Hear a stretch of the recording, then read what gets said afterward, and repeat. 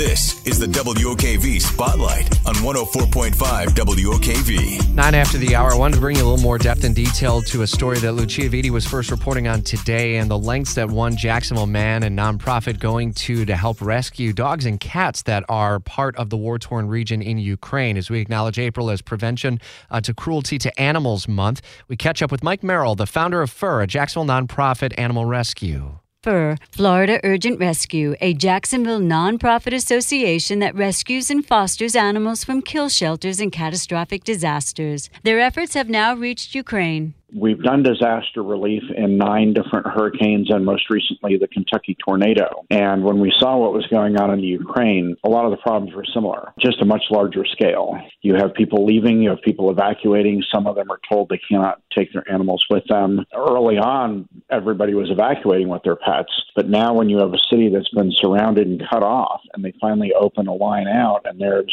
100 places on the bus and 1,000 people trying to get out, they're telling people you can't leave with your pets. You have to leave them behind. So the magnitude and the scale is much larger than anything we've ever seen before. But some of the problems are the same things that we've dealt with. So I went over to Poland initially to coordinate with other European rescue groups.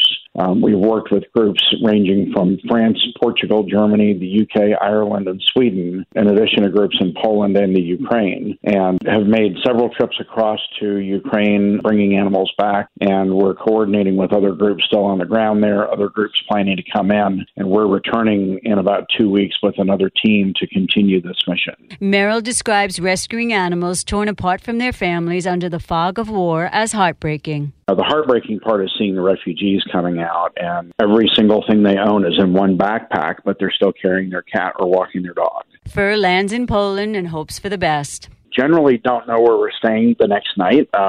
We've been able to find sometimes hotels, sometimes hostels, sometimes sleeping in the car or sleeping on the floor of the warehouse, depending on what's available, because there's a lot of other relief organizations coming in, and there are millions of refugees coming across the border the other way. So it's very difficult to get a hotel room these days. The nonprofit 5013C is funded by donations. We always do this on a wing and a prayer. Every time we do disaster relief, we hope we bring in enough money to cover our costs. Listen to my complete podcast with Merrill on WOKV.com. Lucia Vitti, 104.5 WOKV.